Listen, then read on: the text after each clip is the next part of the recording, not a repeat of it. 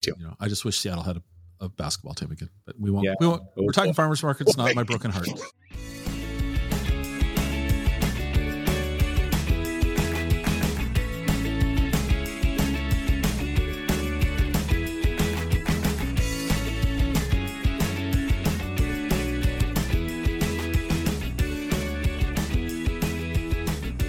Welcome to the Exploring Washington State podcast. Here's your host, Scott Cowan. All right. Welcome back to this episode of the Exploring Washington State podcast, where my guest today is Jordan Boldt. Jordan, your official title is? Technically, I'm the executive director at the Vancouver Farmers Market in Vancouver, Washington. Awesome. So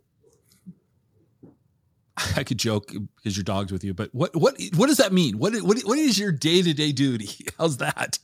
Boy, I wish there was a way to really put that in a nice, neat box. Ultimately, I fill the role of an executive director at any nonprofit. So I'm the chief executive of our organization. So I work under, a volunteer board of directors that's a mix of members of our organization as well as community members at large. And my job is largely to manage the day-to-day operations of an organization like ours, finance and management and staff and those different details, as well as ensure that we're pursuing our strategic initiatives and doing all those things that nonprofits do.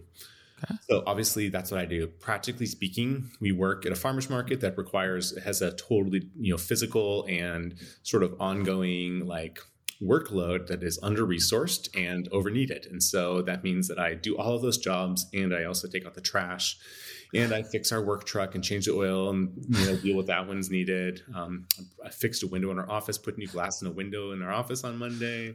All these different things. So sort of other duties as assigned is a big part of my job. So when you applied for the job, did they ask you if you knew how to change a tire? I mean, was that part of it? But I'll tell you what, the most important aspects of being a market manager traditionally, don't show up on a job application. Okay. Yeah. So how long have you been doing this job? Been here since 2010. Okay. And how long has Vancouver's farmer market? We actually opened our market in 1990. So It's a pretty long running market. Yeah. So before we hit record, we were talking about this. And so I'd love to, I'd like to hear it in your words first. Describe for our audience what you think the Vancouver's farmers market is all about. Yeah, it's a fun question. And no matter, depending on who you ask, you get really different answers about places like this. But in my sense, the market fulfills probably three big key roles in our community that I think are really important. In no particular order, right? We are a business incubator. So we work with over 200 small businesses. A lot of them are food and farm. We also have an artisan contingent, so local makers, that kind of stuff. And we are focused on their success. We're giving them access to customers, supporting their business, giving them a low-cost way to start their business. So we really love entrepreneurs. We love startups. We love people that are sort of pursuing their passions and dreams, especially when they align with sort of what we're working on. We're also really focused on providing a place for our community to gather, supporting sort of the placemaking aspect of that, creating an open, safe community space that encourages not just a healthy community, but healthy eating and supporting of local businesses. And so we see a lot of value in that. And then more and more, our work is focused on serving I don't want to say sort of at-need populations or whatever, but we work a lot with folks who are on food assistance or who are maybe struggling with access to healthy food, working a lot with those populations, working a lot specifically maybe non-native English-speaking populations who need access to that. And then we also do a lot of advocacy work for farmers and small businesses locally. So, so there's a lot of legs to the stool that is the farmers market. So it's not just a bunch of stuff for us to go wander through on a Saturday. There's a lot of stuff going on here. That's that's the physical manifestation of the market. And in order to make that happen and be successful long-term, you have an infrastructure behind it that supports it. So the markets are on Saturdays. And I've wandered through, one time I was in Vancouver and I wandered through the farmer's market unintentionally. I mean, I was there to go look at a coffee shop. And I just remember it being it was a pretty good sized farmer's market in my opinion. Yeah. And your website references, a large number of vendors, and pre-recording but that's not as many stalls as you have on any given day. Yeah, it's kind of a misnomer, right, in the farmers market world. So we're a membership-based organization, like you would construct a business association. So those are our members. We're going to have it's changed a little bit with COVID, but we sort of are in the low 200s usually. I think our website does say 250 right now. It's probably dropped off a little bit, but 200 to 225, 230 small businesses make up our membership every year, and that's a combination of these businesses and. They're the folks that are attending our markets. And on any given day, we have, we're obviously speaking during the coronavirus pandemic. And so we have all these lots and lots of regulations around how many spaces you can have and how much you have to space them apart. So we obviously had to take up some real estate to do that. But we have about 120 spaces currently in the market, and we'll average, we might at the end of the year, like the end of last year, we averaged I think 103 spaces a day over the course of the year. The peak season, your midsummer, you're going to see that number full. Outside of the pandemic, under normal circumstances, right? If we ever see those again, we would see in the area of we have about 160 spaces available. That's a lot. Yeah, on any given day. And obviously, we have that 200 plus vendors, but a lot of them, like raspberry farmers are coming 4 to 6 weeks a year. Some people only come once a month, that kind of thing with their schedules. So we have a lot of turnover, a lot of variance. Yeah. So this question just popped into my head. That's beeping you. Here's the bus backing over you now as I back, just kidding. Saturday morning. Yeah. What time does things get started? And, the market's at 9 a.m., right? But our market opens at 9 on Saturdays and 10 on Sundays. Yeah. So 9 a.m., no one just showed up at 8:59 and got started. So how early is it? Walk me through the day, if you will. Yeah. It's a long day. It really depends on the vendor. Some of it's based off of their personality. Some people, we close our streets at 8:30, to get cars off the street, because customers will show up early. But we definitely have people who are rolling at 8:25. But it's, our staff will show up usually between 5 and 5:30 on that morning to start opening the market. And there's already going to be a half dozen or vendors or so already at the market. They know their spaces. They're all pre-assigned. We have an interactive map, so they know where to go, and they're all the spaces that are marked on the street. Some of our, especially food vendors or some of our more serious, large farm produce vendors, their displays will take them 3-4 hours to create. And so as a result of that, to sort of set up their tables, to arrange their produce, or if they're a restaurant, a hot food vendor, they have to get their equipment out and get everything ready to go and start prepping things so that at 9 o'clock or probably a little bit early, right? Our hot food vendors will all cook, they'll serve breakfast to other vendors. So all the vendors are coming around at 8:30 to get breakfast from them and make a little money early on. So they got to get going early. And, we don't do, a lot of markets will do this opening bell. They have these very strict rules. You can't sell before, you can't sell after. We don't necessarily have that rule. I'm a proponent of these businesses making money whenever and however they can, as long as they do so responsibly. And so we don't want big lines down the street early in the day or whatever. So they've sort of learned how to just open their businesses or a little early if they can and get a full sales day in. So your staff's showing up, say, we'll just arbitrarily say 5:30. Yeah. And it's over at 2, right? Supposedly. 3 o'clock. 3 o'clock. It's over at 3. So how long does it take? So on Saturday, some of your vendors are leaving their stuff overnight, right? Some of that. Yeah, we have security guards that staff overnight. And so they don't have to tear their stuff down. And we have a whole new crop of vendors who will show up on Sunday who only do one day. Saturdays are a pretty popular market, as you know, for farmers market, or popular day, for farmers markets. So Portland metro area, which we're part of, has 45 markets or 40 markets happening, and probably 25 or 30 of those are happening on a Saturday. Is there that many? Quite a few, yeah. A lot of them small. There's some really good large ones in the area. And then what'll happen is they're all only one day. And so what'll happen is a lot of those vendors who are maybe at a Saturday market in Portland or something will jump to us on a Sunday to get a second sales day in. So anyways, they'll show up on a Sunday. Sundays are much more chill because most people are already set up. They got their tents up. They just have to come and put their products back in their booths. So we start that day around 6 or 7 with vendors, just 1 or 2 managers on site, not a whole team, because it's quite a bit of work to shut streets down and stuff. And we keep them shut down all weekend. And then we're here till we close at 3 again on a Sunday. And then depending on the day, depending on how many customers we had and how much trash is left over and different things like that, we are there to sort of close it down and we sweep our, we're on city streets and we are big proponents of leaving the place nicer than we found it. So we do lots of litter runs around the park and apartment buildings nearby and empty people's trash cans and sweep the streets and try to sort of put the market to bed. And we're usually out of there by 6 or 7 on a Sunday night if we're lucky. So it's an intense 2 days. Yeah, I mean, when I'm actually, as we were speaking, I'm just in the middle of prepping some budget stuff for a finance committee meeting for our board later tonight. And, when you look at staff hours, it's, our staff, if they work all weekend, will put in the area of 20 to 24 hours over the course of 2 days just per person. Okay. So half their work week is just those 2 days. Right. So all these questions are, like you said, but due to the pandemic, it's kind of, Sure. So what do you consider a normal day of traffic? How many people? I mean, I know you can't like get an exact head count, but I'm sure you guys have pretty good metrics. Yeah, so we have a couple of methods we do. We there's a couple different ways. There's all of these. There's obviously like all kinds of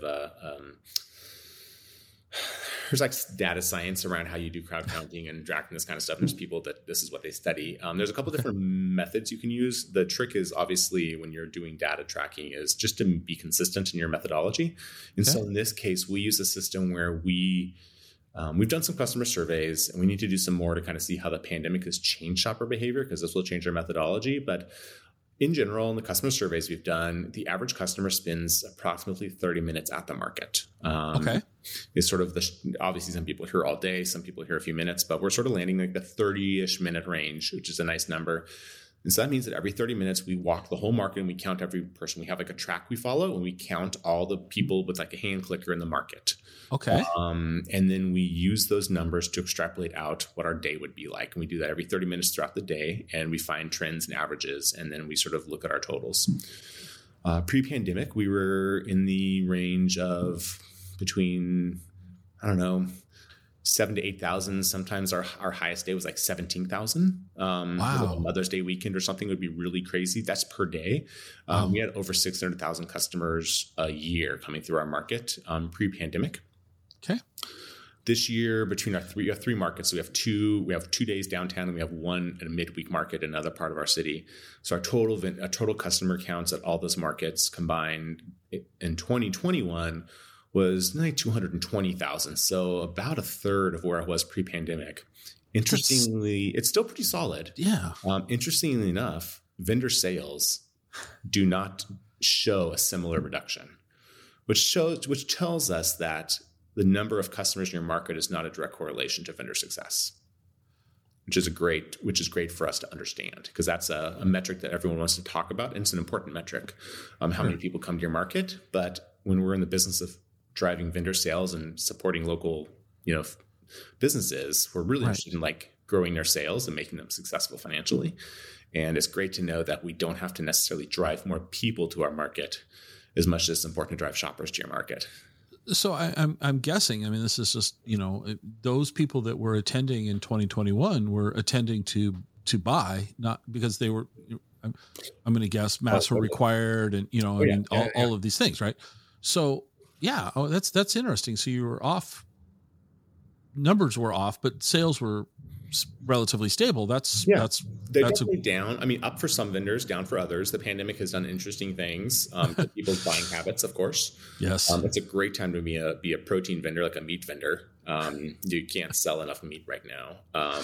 Well, yeah, you can sell all that you have. Exactly.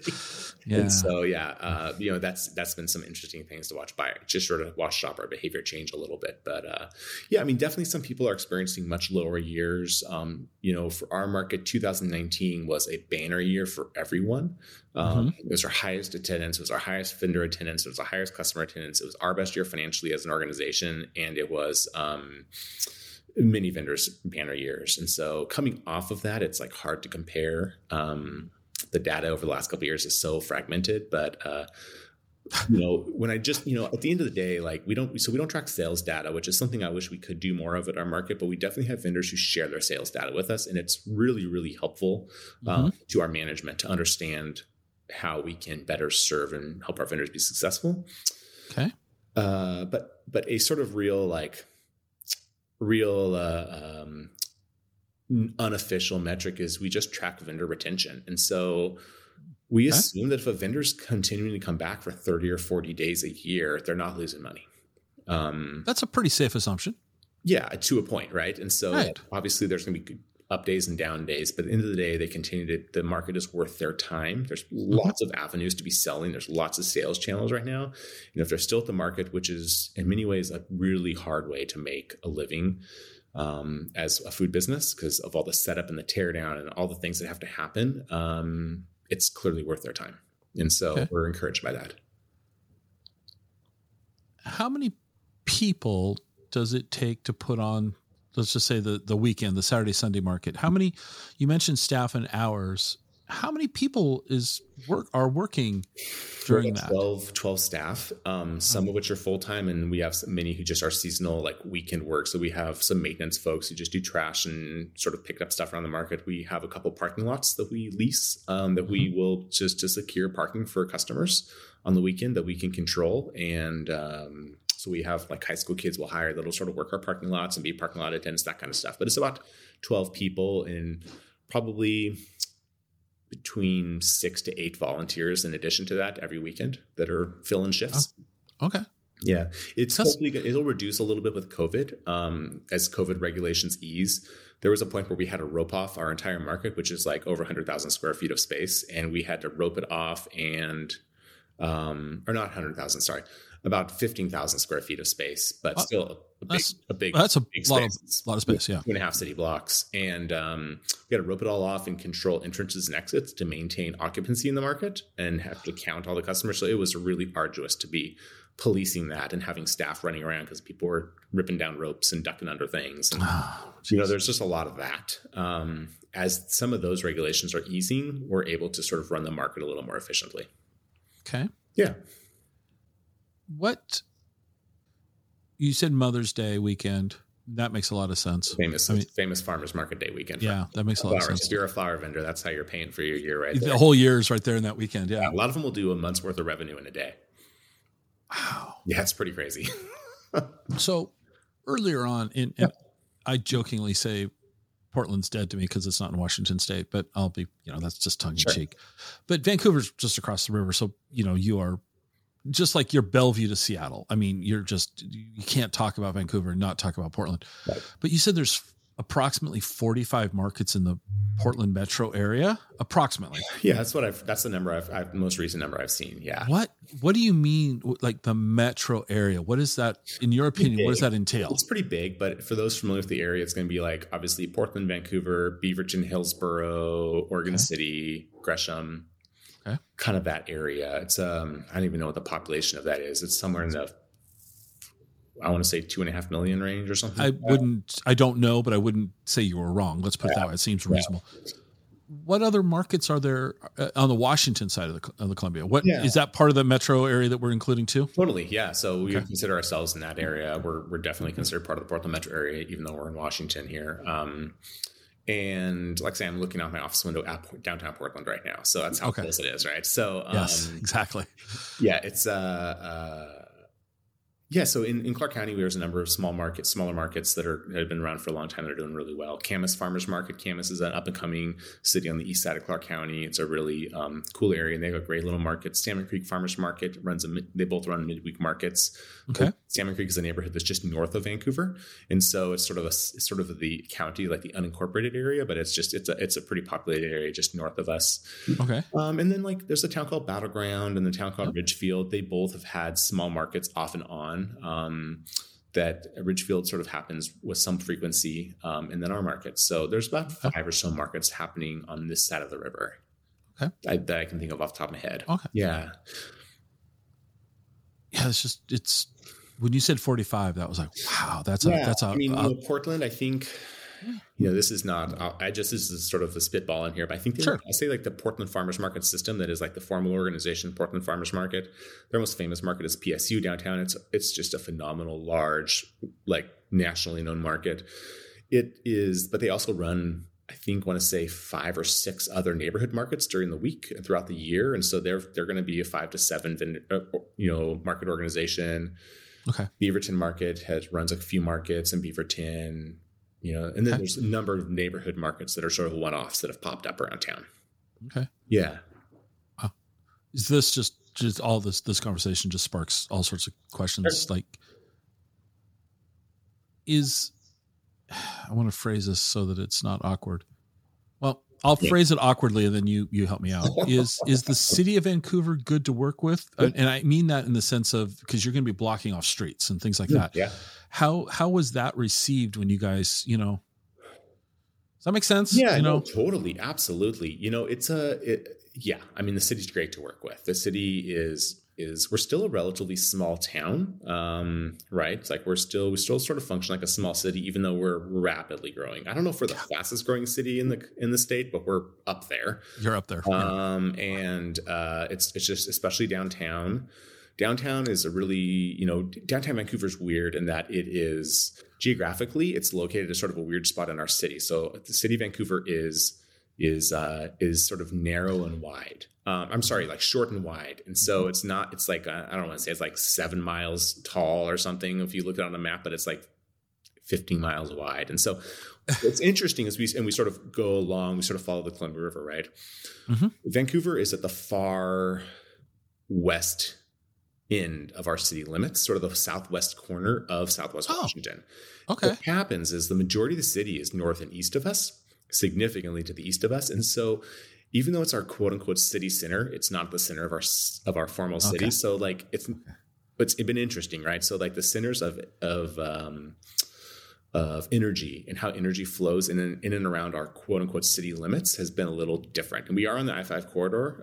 Downtown is. We have 2 major highways going through, 205 and I-5 run through our city in sort of different sides. And so kind of bisect our city in a couple of different ways. But as a result of that, downtown Vancouver for many, many years has not necessarily been a thriving place. Okay. It's been, it's gone through like a lot of small downtowns, gone through its urban issues, and continues to have some new emerging issues with like houseless populations and some of that kind of stuff, vandalism, those kind of things. But for a long time, downtown Vancouver was predominantly a Monday through Friday city. So businesses and offices. There's the county seat, right? So there's the courthouse, there's the sheriff's office, the jail, like all the law offices, and then the businesses associated with that. City office, so the county has their headquarters downtown. The city has their headquarters downtown. So in the federal buildings downtown. So all the government offices and the legal offices. Saturdays and Sundays, it was pretty dead down here when I joined. And I joined in 2010, coming out of a recession, pretty rough time for a city like ours. In the years since, it has really taken off. Our waterfront is really been developed. A lot of private money is coming in. The restaurant food scene is really taking off. Our downtown associations are really thriving. And through all of that, the market, especially early on, was coming out of the recession. We were like the only thing downtown. It was really important. The market was actually, this is probably a lot more information than you want, but this is before my time, but we're in a park called Estes Short Park. It's not where the market started. We started east of here a couple blocks. We moved to Estes Short Park in, I think, 2020. Okay. About 10 years after we were founded.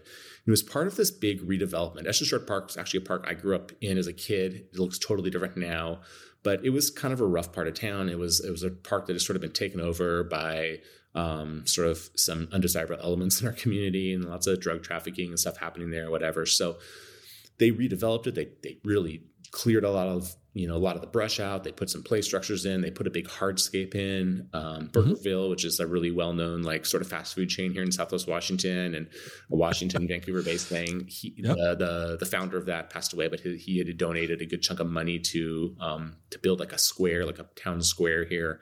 And so we built Property Square, and then we built the market. We put the market around it, and they built the street for the market. One of our streets, we put power and water in the street so vendors could have access to utilities, which is super rare and really, really special for a market like ours. Yeah. Everyone comes to our market. Other market managers come, and they're like, "Oh my gosh, this is amazing!" It's power. It's pretty great. As a result of that, and that was all part of like the police chief, I believe, and the mayor at the time. The mayor was really forward thinking, this guy named Royce Pollard. And it was like a really great way. And I think our police chief at the time sort of said this, like a really great way to combat some of the crime that was happening here. He's like, you don't arrest away this problem. He's like, but a great way to combat this is like moms and strollers, because, when you sort of shine a light on crime, it sort of shrivels in light. And so he was, they were like, let's activate this park. Let's get this place busy on the weekends when there's not business going downtown, hence the farmers market. And we kind of helped reclaim this part of downtown and sort of plant our flag, and sort of the rest is history. Okay. To finish your question though, what's interesting though is we run into this interesting situation as we come into 2020, where 2020, 2021 and on, we're seeing significant growth taking place in our community, lots of private development, lots of money coming in, lots of residential, which is new, which brings with it a whole new set of issues and challenges. And so as our town gets denser, it's harder to shut down streets. People are less inclined to want streets shut down. They're not sure how to drive around the market, and all the challenges and the businesses that come down here, and the trash and the people and all the things that come with a large scale gathering. Right. And so it's a constant conversation, and I wouldn't say it's a constant tension, but it's on everyone's mind, is like, how do we manage that? The market's pretty important to the city. It was really important during the last recession as a business incubator and an activator, like a outside safe public space downtown. Markets, I think in general, feel less important during boom times, but they become vitally important during busts. And we're also markets, not just us. I think all markets we're sort of somewhat counter-cyclical in our success. And so when economies are struggling, markets can often be thriving. We saw our last recession, we saw a real rise in sort of the buy local movement nationally. We saw as people were losing jobs, we see a natural growth in entrepreneurship. We see a natural growth in people sort of being forced out of maybe positions they don't want to be in and getting to pursue their dreams. We have a number of vendors in our market who are making full-time livings here, who lost their jobs in their last recession and took a flyer on a dream and have landed here and have made it really successful. So markets are one of the things that is really important to economic success during a downturn, because we support sort of that segment of the population. Excellent answer. Kind of long-winded, but I hope. No. See, this is. Hope you got some interesting stuff there. No, absolutely. This is just great content. It's good, and like I say, it's a hard conversation to have with developers and city officials because that doesn't always resonate with them because it's not a direct, flashy thing like a brand new skyscraper or whatever. There's sort of slow constant to markets that's not as sexy as sometimes they want to see during boom times. That's sort of we're sort of the low, like the slow and steady wins the race. Our consistency over the course of 30 plus years is what leads to this long-term community health is sort of our stance on it. How do people go about? Okay. So walk me through, I want to be a vendor. Yeah, I want to sell. Right now, I want to sell my widget. Mm-hmm. Whatever. I love coffee, so I want to sell coffee. Great. I want to sell my wood-fired coffee roasted coffee. Great. How do I go about? Because I just can't show up on Saturday and sell my coffee. No, not at all. Yeah, we have a process for that. We're in the middle of this literally as we speak. We've largely broken our market into three categories. This is how we handle it. Other markets do this differently. I don't actually know that I love our system, but it's the system that's been around for a long time, so we're kind of working in it. So what we do is we break our market into three categories. We have farmers, agriculture-based vendors. Those would obviously be agriculture products, but also things like meat, fish, cheese, dairies, all that kind of stuff.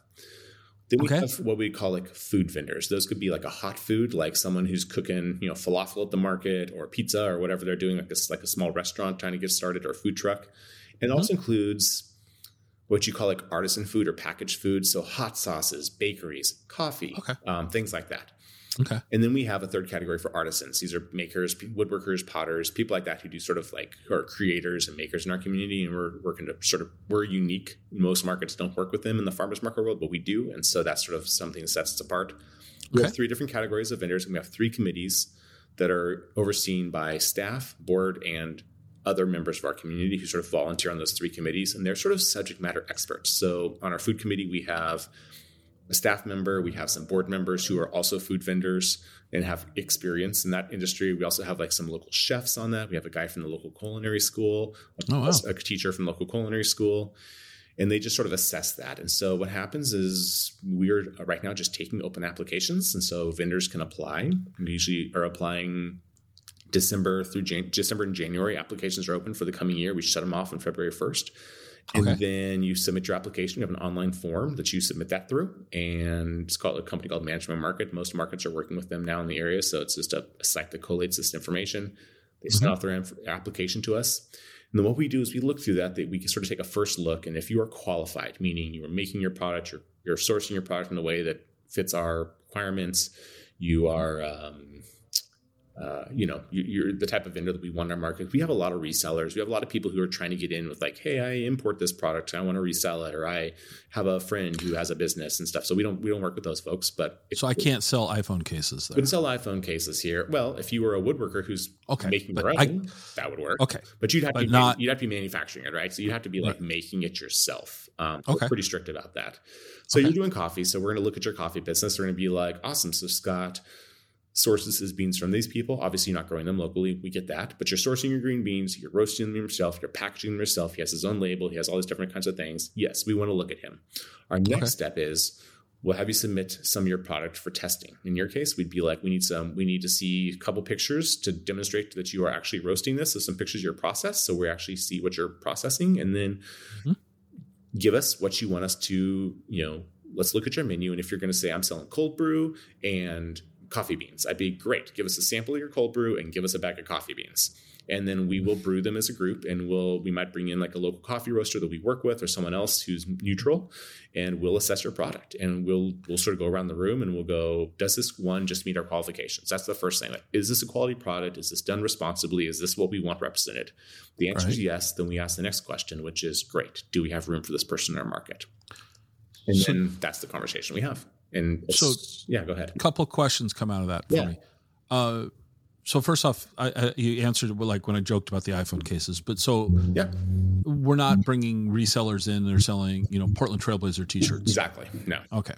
Because you're not a Trailblazers fan, are you? No. Okay, good. I'm not. I was actually going to go to their game tonight, but the tickets fell through. So not a Trailblazers fan. But no, I'm not. Right. Okay.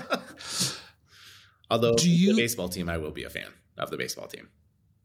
I can allow that. Yeah, I'm a big baseball. I hope Portland gets a baseball team. I think it'd be great. I hope Portland. I'm a baseball nut. I love baseball, and Tampa Bay is probably going to be available. Yeah, because they turned them down. They won't let them play half their games in Montreal. So yeah. I think, unfortunately, Tampa Bay you might get the Tampa Bay Rays. I mean, I think we'll take what we can get, right? And then you can start building that team there. You make it your own. I think it'd be great. Yeah, me too. I just wish Seattle had a basketball team again, but we won't. We won't. We're talking farmers markets, not my broken heart. So, is there? Are there in the sense of guidelines? I mean, how many? How many coffee companies can you have? Those kind of things. So this is where the science and the art of a farmer's market sort of intersect. Yeah, this is your intersection here. And so, okay. I don't believe, this is Jordan's perspective on this, and as executive director, I get to kind of like cast this vision a little bit for the organization. But I inherently am a capitalist and don't believe that that people should have necessarily exclusivity to a specific product. So just because we used to be, that was a big part of farmers markets for a long time. Like our board was all vendors, and so they'd be like, I'm the coffee vendor, so no one else can sell coffee here. Gotcha. And, that might be okay if your product is awesome and you can actually serve every customer widely and provide a really good representation and you're always at the market. But what happens is that doesn't happen, right? So that guy decides not to come to the market, or he decides to sort of take every other weekend off, and which is totally fine. You got to have a life. You got to run your business. So I'm not going to tell you how to run your business. But what that means is that our shoppers don't get to coffee. They don't get coffee except unless you're there, and to allow one vendor to control that for our entire thing, because that's at that point it affects the market because it's a customer experience, and so we want to make sure we have a well-rounded, good shopping experience. Also, and vendors don't like to hear this, but the very fact of the matter is having a little healthy competition in the market is good for everyone. I'm not trying to make them compete hard with each other, but it keeps you on your toes. And there are vendors who've been here for many, many years, and they're great. There's also vendors who've been here for a long time and have kind of been, sometimes will find themselves lulled into a bit of complacency. Mm-hmm. And it's great to not to shake them up, and I'm not trying to hurt their business, but it's great for people to always sort of be required to sort of think about ways to stay fresh and stay relevant to their customer base. And honestly, it keeps customers coming back to have new stuff. If you see the same thing every time in the same place every weekend, the market becomes a little stale. And so for all those reasons, it needs to be, I'm a big fan of some gradual turnover over time as vendors retire. We move on. We have many vendors who've gone on. We have vendors who've been coffee vendors who've gone on to open their own coffee shops and open their own tea shops and open their own restaurants and whatever else. And we celebrate that. We call that graduating from the market. We're like, great, you shouldn't be here forever. This is a launch pad. Spread your wings and fly on to bigger and better things. And we'll bring in the next one of you, and we'll give them the chance to do that in a couple of years as well. And so it's a bit of a philosophical discussion, but you also don't want 6 coffee vendors, right? So right now we have 2 at the market, and that's seems to be a really good number. Oftentimes what we'll do, so you'd be a perfect example. We'll continue your coffee example. You want to show up and do coffee. We're open Saturday, Sunday, and coffee vendors always are like, we want to do both days all the time, which is great. But what we'll just be is like, listen, we already got a guy here on Saturdays. How about you do Sundays? And that's just a conversation we have. And you start doing Sundays, and you start filling on those off days, and we go from there. So there's some ways to sort of navigate that. Well, and I love the fact that you said, graduate from the market, and I would like to come back to that in a little bit. Yeah. But so you have the application process, and here's where, it's not an exact science that you're going to have one coffee company for every 30 booths. Let's just, arbitrarily. And I agree with you about the healthy competition, because now what I'm about to say is the polar opposite of a farmer's market. But when you look at any major intersection in a city where you see a fast food place on every corner, the reason they're there is because people know that they can go and get fast food there. They might want brand X today and brand Y next week. So, but that's good. So having in our example, a couple of coffee places, I think that is good. Yeah. Totally. And it's also, we'll use our coffee vendors right now as an example. Not the one's any better than the other, but they're different. They actually do 2 different roasting techniques. Okay. Coffee nerds out there. And so there's different styles of roasts. Yes, there is. They source differently. And as a result of that, one of them is a much higher price point. It's a more premium, like single origin style coffee. And then others a more, I want to call it generic, but it's a little more approachable, like coffee you would have. And as a result of that, he has turned his business, because he has a better price point, into serving like local offices he'll sell them 2-pound bags or 3-pound bags of coffee. He'll do service he'll bring coffee to their offices. He's built a whole industry around that, which is great for him. The other people who are selling coffee at twice the price per pound, but it's a more single origin, like source coffee, is serving a clientele that's looking for that specific type of coffee. And the fact of the matter is, those customers don't necessarily cross paths. No, they don't. That's fine. That's just like flower vendors that have different types of flowers. Exactly. All that. So now I'm going to ask some questions that just because I'm just curious. Okay, so putting you on the spot. Yeah. Try not to put you on the spot, but put you on the spot. Give me an example of Jordan's vendors that you admire at the market. Like, I'm not asking for specific names, like Bill's Beans, but who in that market? Yeah. Like, you don't buy you don't shop all 120 booths, right? So not necessarily. Yeah. Yeah. If you were going to the market, and let's say for sake of conversation, because depending on when somebody listens to this, the market actually might be firing on every Saturday. Right now it's not. But if you were to go on the market on Saturday, what would you be looking at? Yeah. So I do try to make an effort to buy something from a lot of our vendors. But the fact of the matter is, there's a lot of things that are being sold that are not marketed toward or targeted towards me. Right. but so there's like lots of like bath and body products and artisan stuff that I'm not necessarily into. But I definitely have probably bought and consumed everything that our food vendors sell. I'm a big food, and I'm really into cooking, and so Okay. I'm a big fan of those things. I also really find myself supporting through. I don't think this is. I mean, it's not necessarily overtly a decision of mine, but I think this is the interesting thing about business. I really find myself supporting the vendors that have really are doing a good job. Not to say that all vendors don't do a good job, but there's just vendors who work who have really figured out how to market it. And it's just how to market their product, how to sell that product. And then, for my case, I have personal relationships. I've been here, for 12 years now. So I have personal relationships with a lot of these farmers. I've been there since they started. We have a new, not new, they've been in the market just a few years though, a beef vendor I mentioned. And it's a husband and wife team. It's funny. I actually knew his family, kind of their family growing up where I grew up in a small town east of here, but they were a dairy family, kind of getting out of the dairy business. And he had a full-time job, his professional job. His wife has a full-time professional job, but his passion was raising animals and being a responsible farmer. And so he started doing it part-time.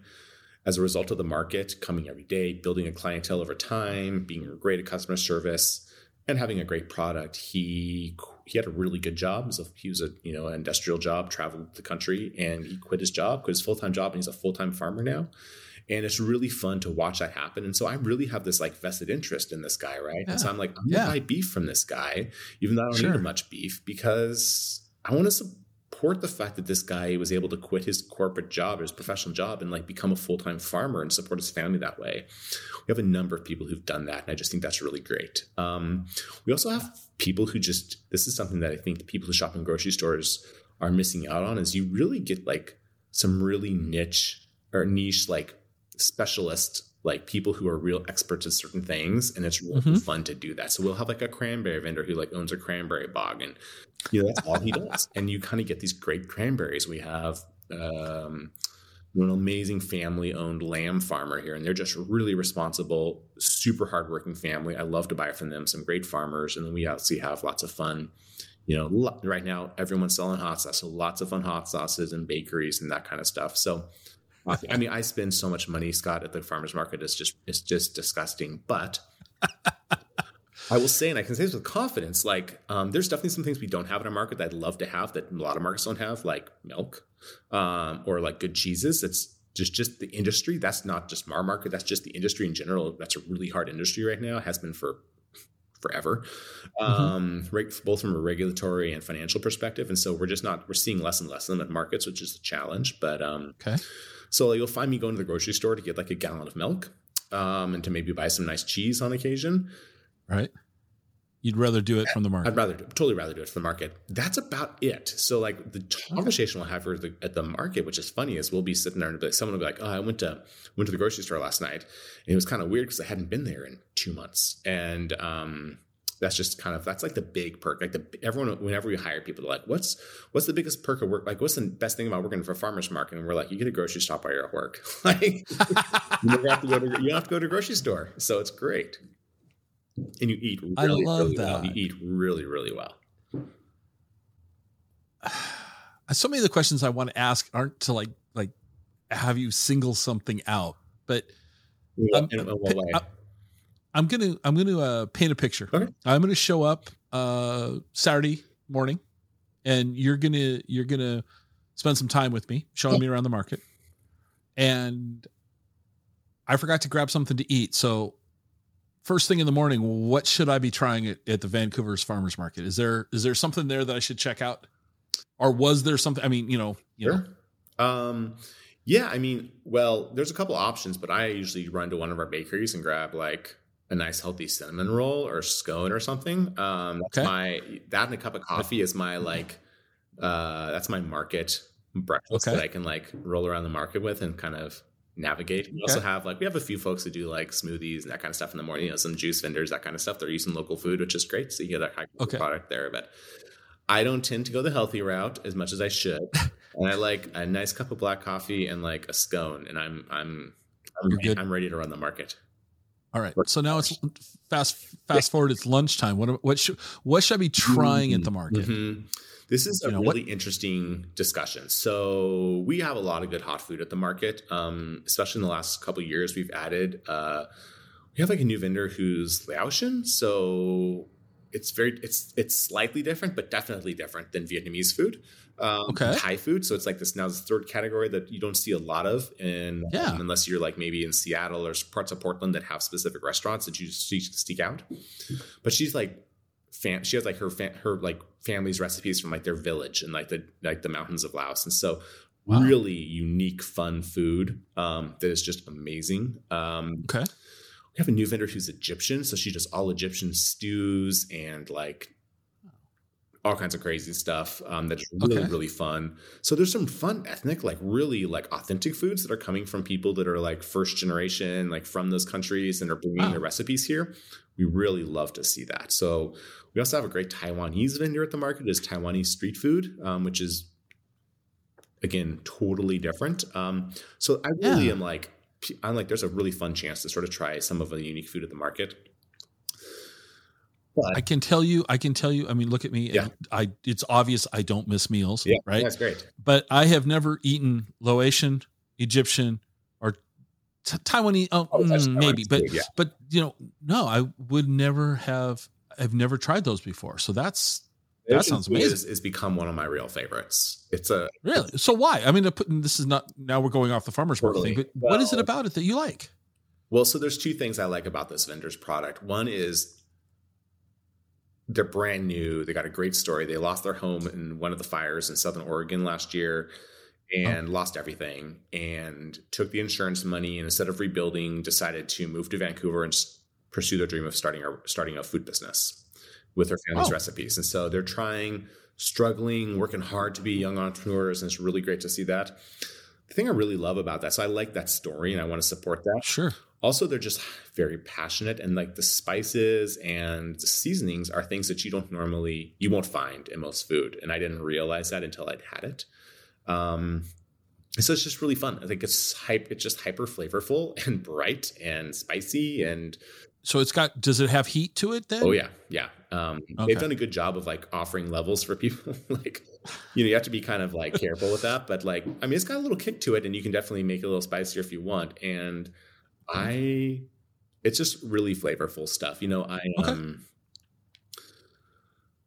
It's like I have this debate. We have like hot sauce is really big right now, and I'm like, I don't mind spicy food, but I'm not like one of those guys who's like, let's see if I can burn my face off right now. Like, I'm not one of those guys, but I do appreciate that specifically in some of like the Asian food that we get at the market, some of that culture, like there is a combination of like, it's not just hot, but it's deep and flavorful. So it's really robust.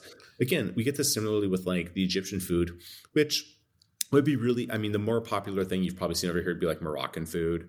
And it's going to be it's going to look really similar to that in many ways. Of course, they would say like, it's not similar at all, but I mean, there's going to be some semblances there and similar warm spices, really savory potato and beef and chicken and, cardamom and cinnamon and clove and all this sort of like fun spices. It's pretty cool. So I don't see that food anywhere else in our community really. And it's great to see that. It's actually been a problem. I mean, just to go off topic a little bit, but like we've had, not to speak ill, but like in the past, and even still, we still will have some more, I guess what you would call like at times somewhat more traditional Asian food. You'll see this somewhat Americanized. And understandably, that's a comfortable thing. It's what you'll see at most restaurants that you would go to as an American. But I've noticed that those vendors, like the flour vendors who are largely Hmong, which is a group from Southeast Asia, and it's where they herald from, and like them and some of our vendors would be sort of have their own menus, right? Like the secret menus. Oh, gotcha. And that's the food we all wanted. We'd see this food and we'd be like, where's this food coming from? And we'd try to buy it, and they'd be like, no, we don't. What are you talking about? We don't sell you that food. And so it's like, but they'd be walking about these bowls of curry and these different soups and like rolls and sandwiches. And I'm just like, what in the world is this? I've got to have some of this. And they're like, oh, Americans don't want this. White people don't eat this food. And I'm like, no, I don't think you understand. They do. And it's actually been really hard to convince them to sort of cook the food that they would cook for their families. with the recognition that actually is exactly what we want to see in our market. We want you to cook authentic food that's real to you. We don't want you to sell what you think people want to buy. People want to buy what you want to sell. It's sort of just the opposite here at a farmer's market. People want that experience. So to have some folks beginning to show up who are cooking and selling the stuff that they would eat as a family, that they would eat for themselves, is a real fun change to some of the food in the market. So lots of good options for that. And then honestly, what happens, you have a couple of vendors who do things like hummus or whatever at the market, those types of dips, do a really good job. That's a pretty common lunch for our staff because we're often on the go. Right. Grab a thing of hummus. We'll swing by one of our farmers, grab some fresh produce, grab some fresh radishes and some fresh carrots, whatever, go in our office, wash them up really quick, and then have ourselves a snack. And that's what we'll be eating. The perks of the job sound pretty good. Pretty man. great. I gotta say. You eat a lot. You find a lot of food. You get a lot of recipe testing, which is really fun. Vendors who are trying new products going, I don't know if this will work. Why don't you guys give this a shot? And sometimes it works, sometimes it doesn't, but that's cool. That's part of it. That's part of it. Yeah. I'm looking at your vendor scholarship. Mm-hmm. Elaborate on that for me. Yeah, so we started a foundation a couple years ago called the Vancouver Farmers Market Foundation. It's a separate nonprofit that exists to support food access work, which we should talk about a little bit before we go here, and then also vendor development. And so on the vendor side, we have a scholarship program. It really came into its own during COVID. We were able to move, I want to see something here of like $40,000 through that organization to vendors directly because we had, down here we had COVID, we had COVID all year, but it really hit hard the early part of the year. And then we had fires. And so a lot of vendors, we had a couple of vendors lose some properties. We definitely had a lot of smoke damage, and produce was, some animals suffered from that, and produce was tainted as a result of that. And so we were able to do COVID relief grants and fire relief grants and rebuilding efforts for vendors. We were able to sort of address like natural disasters or things that happen that maybe get in the way of vendors. We had a big windstorm come through a couple of years ago and take out a whole vendor's series of greenhouses, which is thousands of dollars. And we were able to drop a couple grand on that vendor to help him get his greenhouses back up and running and sooner, and just kind of support them in that way. So we really want to be supporting of them in that way. We also want vendors to continue developing as a business, and we want them to have access to resources. So we do a lot of work with like local like SCORE and the Small Business Development Centers, the SBA and Clark College here, these kind of things, to help align them with mentors to help them grow their business. And also we just do things like send them to conferences or pay for them to get organic certification. And little things we can do to help. Sometimes it's literally like $1,000 will completely change this vendor's business. For $500 to $1,000, they can get a product that will help them get over the hump of getting their product organically certified, which will allow them to charge a slightly higher price or to get a more premium or to get their product into a restaurant or whatever the case may be. And if we can help them do that, then hopefully that endears them to our market and helps them be more successful here, which is at the end of the day, that's our goal, is to make them more successful. Well, that's great that you're investing in your partners. They, without 120 merchants on any given Saturday, your market's not as vibrant. Exactly. This is helping. That's fabulous. You mentioned access. What did you want to? Yeah. So on the food access side, which is just, we're all familiar with, there's a SNAP program, which is called the Supplemental Nutrition Assistance Program. More commonly, I think, people would know that as like food stamps is what that used to be called, a similar program.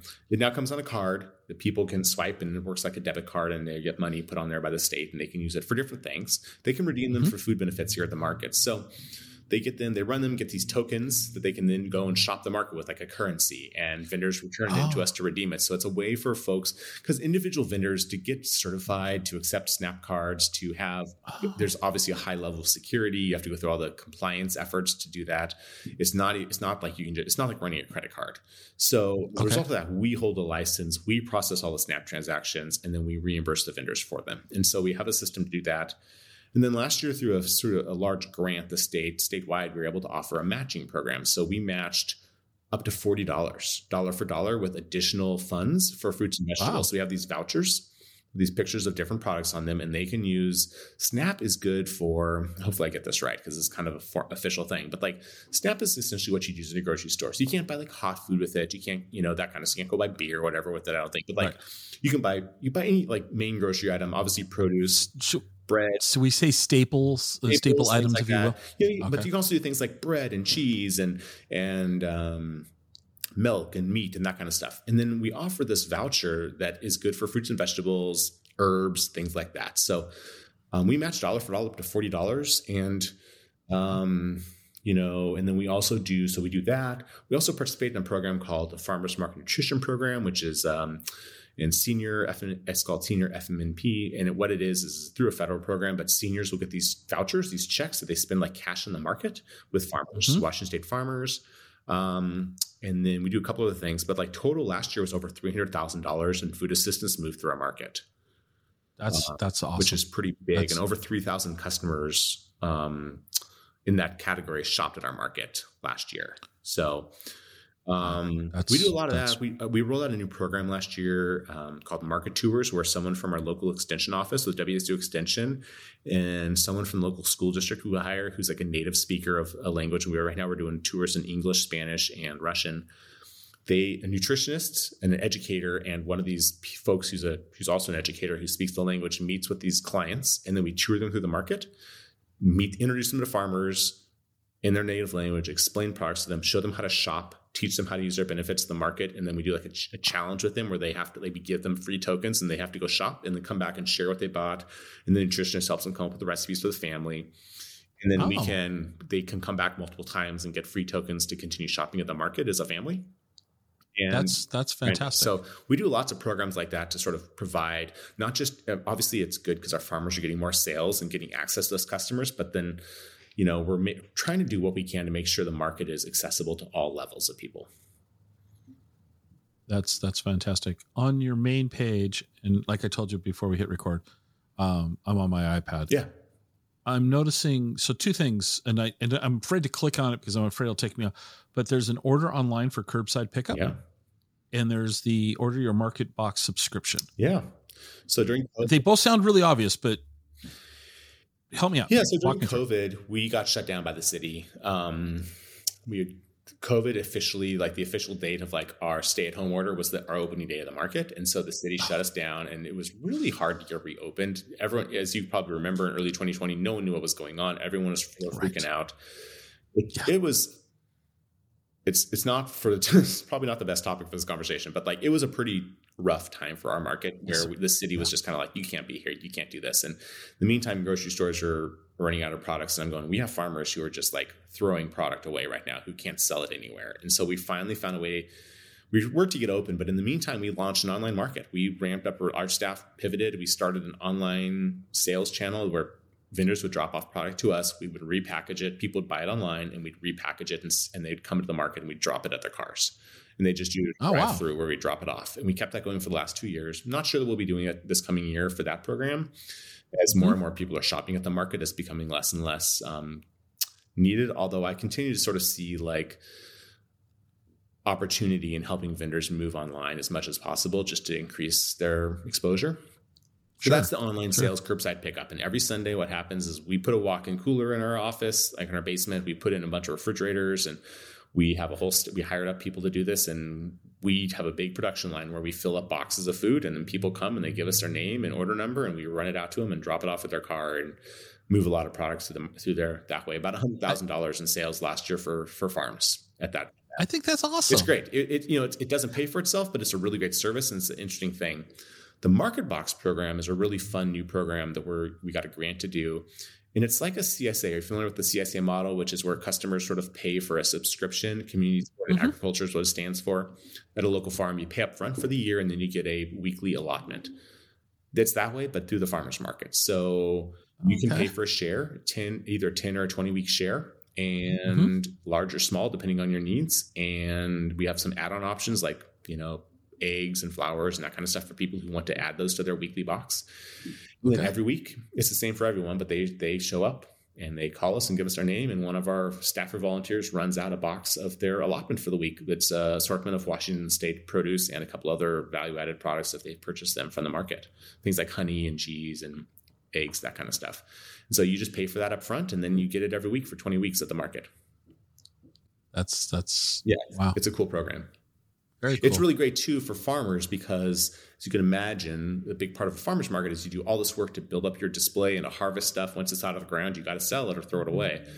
And so it's great that they know that, like, if we're doing like this year, we're probably going to do over 100 boxes, 100 subscriptions. And it's great. We're obviously going to, it's great to know that, this one farm is going to be like, I'm going to sell 100 bunches of radishes this week. Right. Yeah.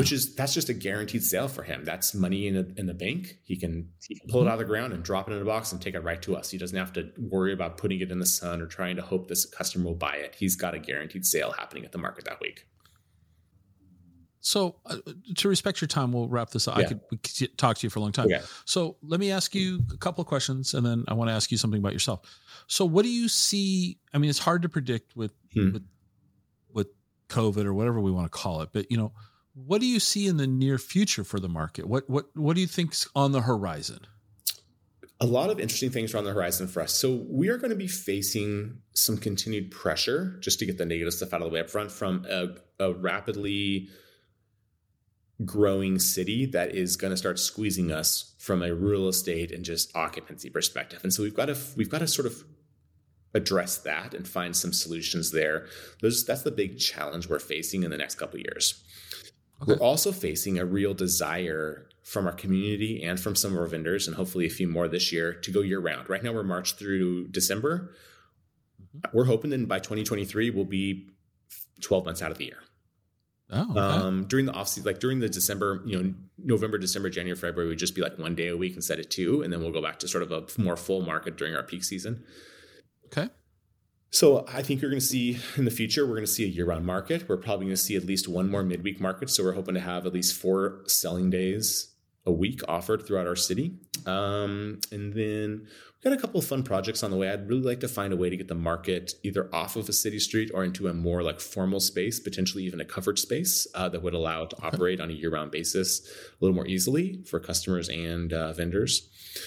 Okay. And then there is an area of sort of the most exciting area to me of our city it's on a place called Fourth Plain Boulevard, which is a fascinating sector of our community in that it's largely sort of the Latinx and Asian American and other sort of BIPOC communities neighborhoods, not exclusively, but that's a large part of this. It's sort of a long, narrow corridor.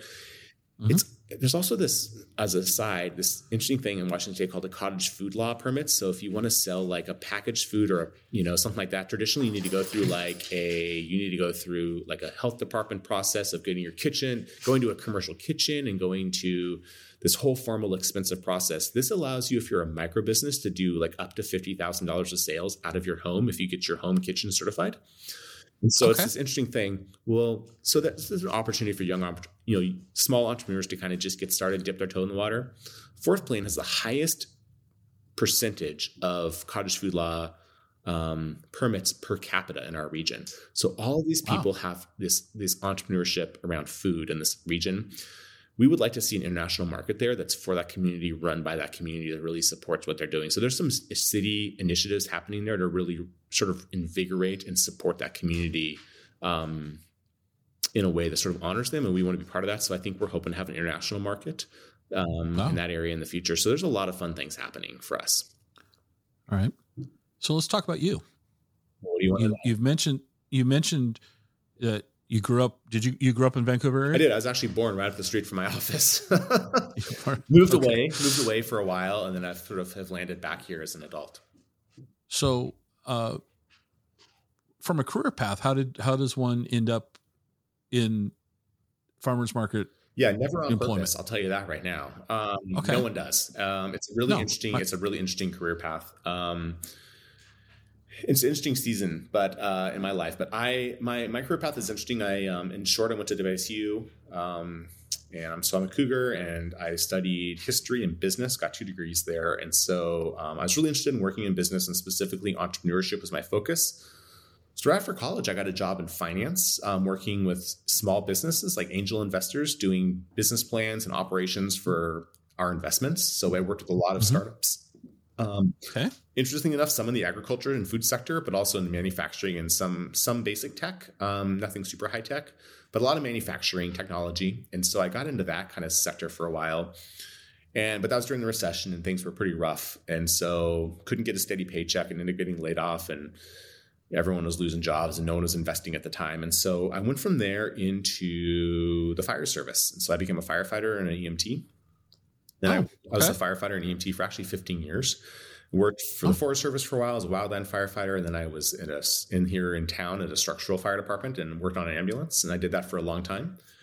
It was thought that it was the career I wanted, and I just I never really enjoyed it that much. It was fine, but it got a little boring, to be perfectly honest with you. Kind of rote. And so I was working for the city of Washougal, a small city east of here, working in their city manager's office, doing some downtown development work, one of the jobs I had there was working with the farmers market, running their farmers market, in addition to some other programs. And as that job was kind of coming to an end, Vancouver reached out to me and wanted me to come work here. And I said no, because I didn't want to work in a farmer's market. I didn't want to have weekends. I didn't want to work weekends. I didn't want to 6 a.m, wake up, having to be at the market all the day at a time. And so I said no, and they said, okay. And I kept looking for a new job and nothing came up. So they came back again. And I was like, well, I'll come talk to you. And I ended up taking a 30-day job here on a contract to do some operations work for them. It was a really small organization at the time. It was definitely the largest market still in the area, but struggling in some ways with a lot of internal problems. And so address some operational things. And then through a lot of internal drama, a lot of farmers markets have drama out there. The staff was no longer employed here except for myself. And I became sort of the lone manager left at the market. And so I stuck around to kind of help them transition. And I was like, yeah, I'll stick around and help you guys transition to a new leadership team. And it turns out that I was that new leadership team. And so it started with me and one part-time employee. Now we're up to 14. And so just been growing the business ever since. Yeah. All right. Yeah. So it's kind of an interesting thing. I'm not your traditional farmers market manager, I guess, whatever that means. Nor do I have a long history of working in the food sector or working like in the farm and food justice world. Like a lot of people, that is a career path that a lot of people pursue. That's not what got me here. My passion around this has been around being really passionate about vibrant, strong communities. Part of my growing up time was spent in Asia and living in Barcelona. And I've traveled extensively throughout Europe, a little bit in Asia, but definitely throughout Europe. And I mean, it's when Howard Schultz tells the story of going to Italy, sort of gave him sort of the impetus behind starting the Starbucks, sort of that idea of like a cafe culture.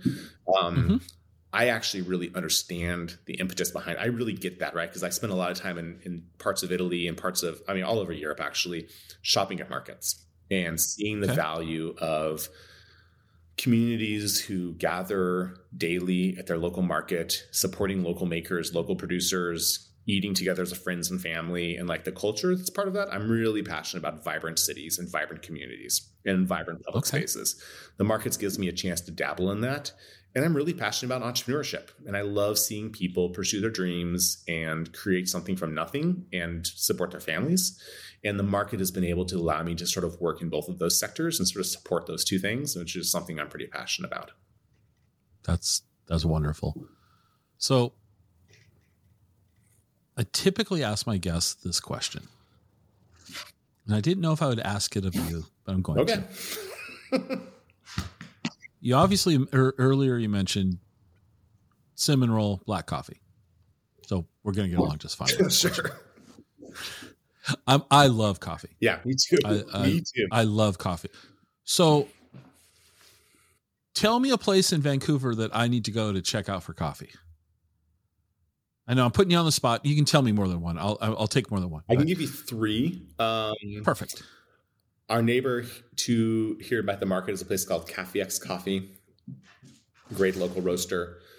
The 2 places I go there on definitely frequently, but the 2 places I go a lot that I just have good connections with are a place called Relevant Coffee. Is a really phenomenal roaster here in Vancouver. Very likely you might be able to get his beans. He's starting to distribute, so I wouldn't surprise me if you can find his beans in the Wenatchee area. Had him before. Yeah. You've had Relevant before? Yeah, did you like it? Was it okay? I did. Yeah. I did. He's a good job. Yes. And a new guy he's been around roasting sort of under the radar and has just opened a shop a few months ago here in Vancouver is a business by the name of Terrain Coffee.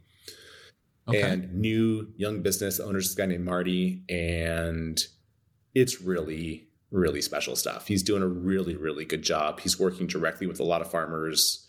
Actually, all three of these coffee roasters like know and work with. They're in South America buying beans and knowing local farmers in that area. So it's pretty great. The first one, say that name again. Coffeex. Coffeex is Kfiex. I can never pronounce that. I went there. Have you had it? I've been Yeah. there. And she... Sadie, with the owner, is from Mexico. Yeah. Yeah. Mm-hmm. Talked to her. So and she did a siphon press for me. Yeah. With the halogen light for the heat source. And it was like some steampunk looking coffee. It's a great way to make coffee. It's a great way to make coffee. Yeah. That's a nice shop that she has. Yeah, I've they been opened there. a second location on our new waterfront. So they have... they have 2 locations in Vancouver now. They're doing great. That's great. All 3 of those guys are sort of hitting different segments of our population, and they're just doing a great job. That's wonderful. Coffee and breweries are really taking off in Vancouver. Big Okay. time.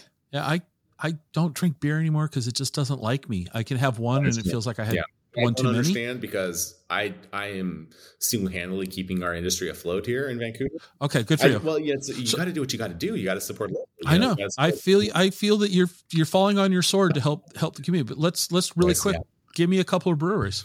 What's going on in the breweries? Man, so many good breweries. The one I just love the most is a brewery called Fortside in Vancouver. Fortside, okay. It's sort of in central Vancouver, out of our downtown. Fort Vancouver, sort of a famous historical fort downtown Vancouver and a great national park here.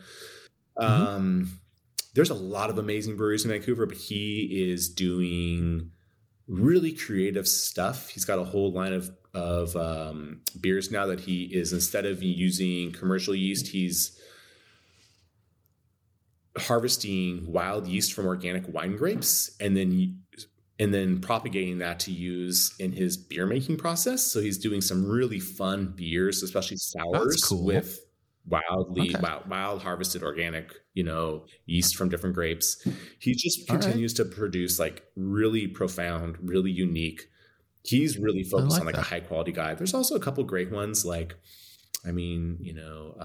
Trapdoor Brewing and Lewitt Downtown are both like classic downtown breweries. They're doing a great job with like West and East Coast IPAs. And then what we're seeing right now, an emerging trend in the region, which I think is we're going to see in the beer scene, is Victor 23 is like my neighborhood bar. It's my neighborhood brewery. It's a really fun one. Victor 23 is the route that DB Cooper's flight took. It's a DB Cooper themed brewery. I love it. Which is really fun. My thesis, my graduate thesis for my history degree was on DB Cooper. And so it's sort of like the history of criminals as social heroes.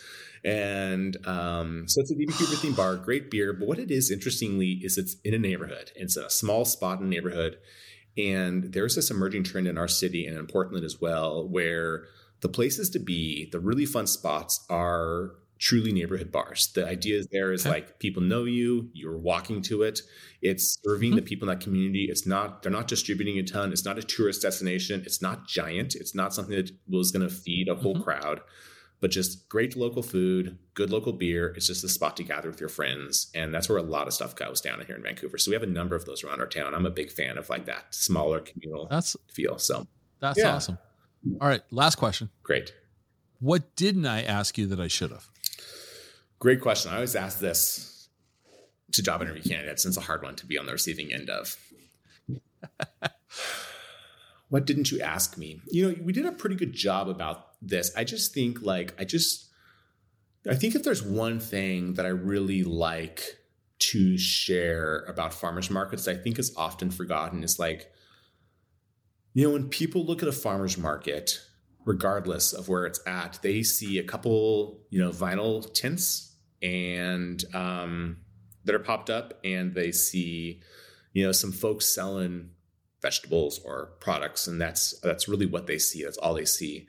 What I think is we need to do a better job of telling the story of, both locally and nationally, is that there is really thriving business taking place here, and there is millions and millions of dollars moving through Washington State farmers markets. I mean, probably over $100 million moving through Washington State farmers markets every year when you think about it. And,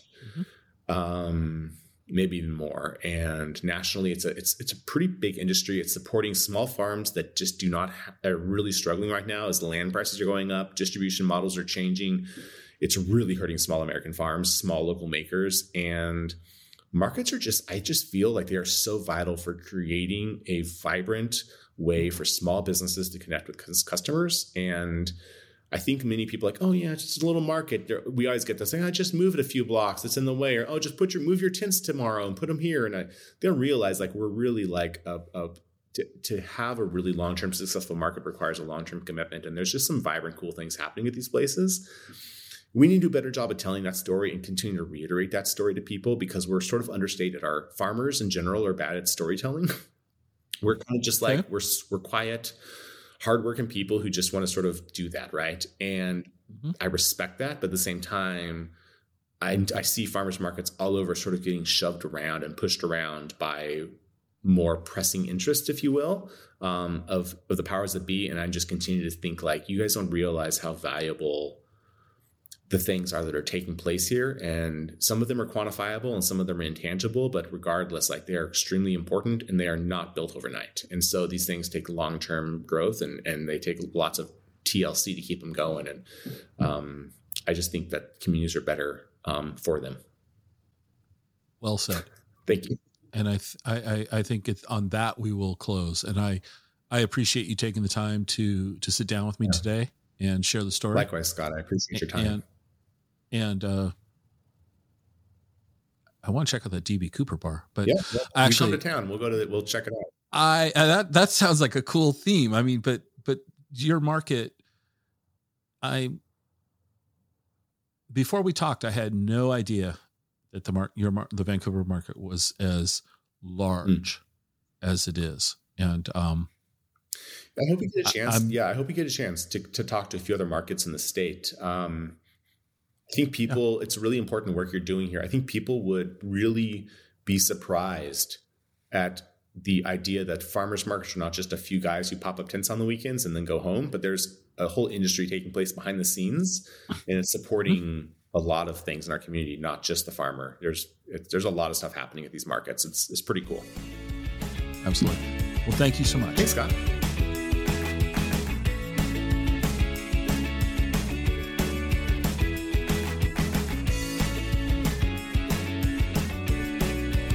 Join us next time for another episode of the Exploring Washington State podcast.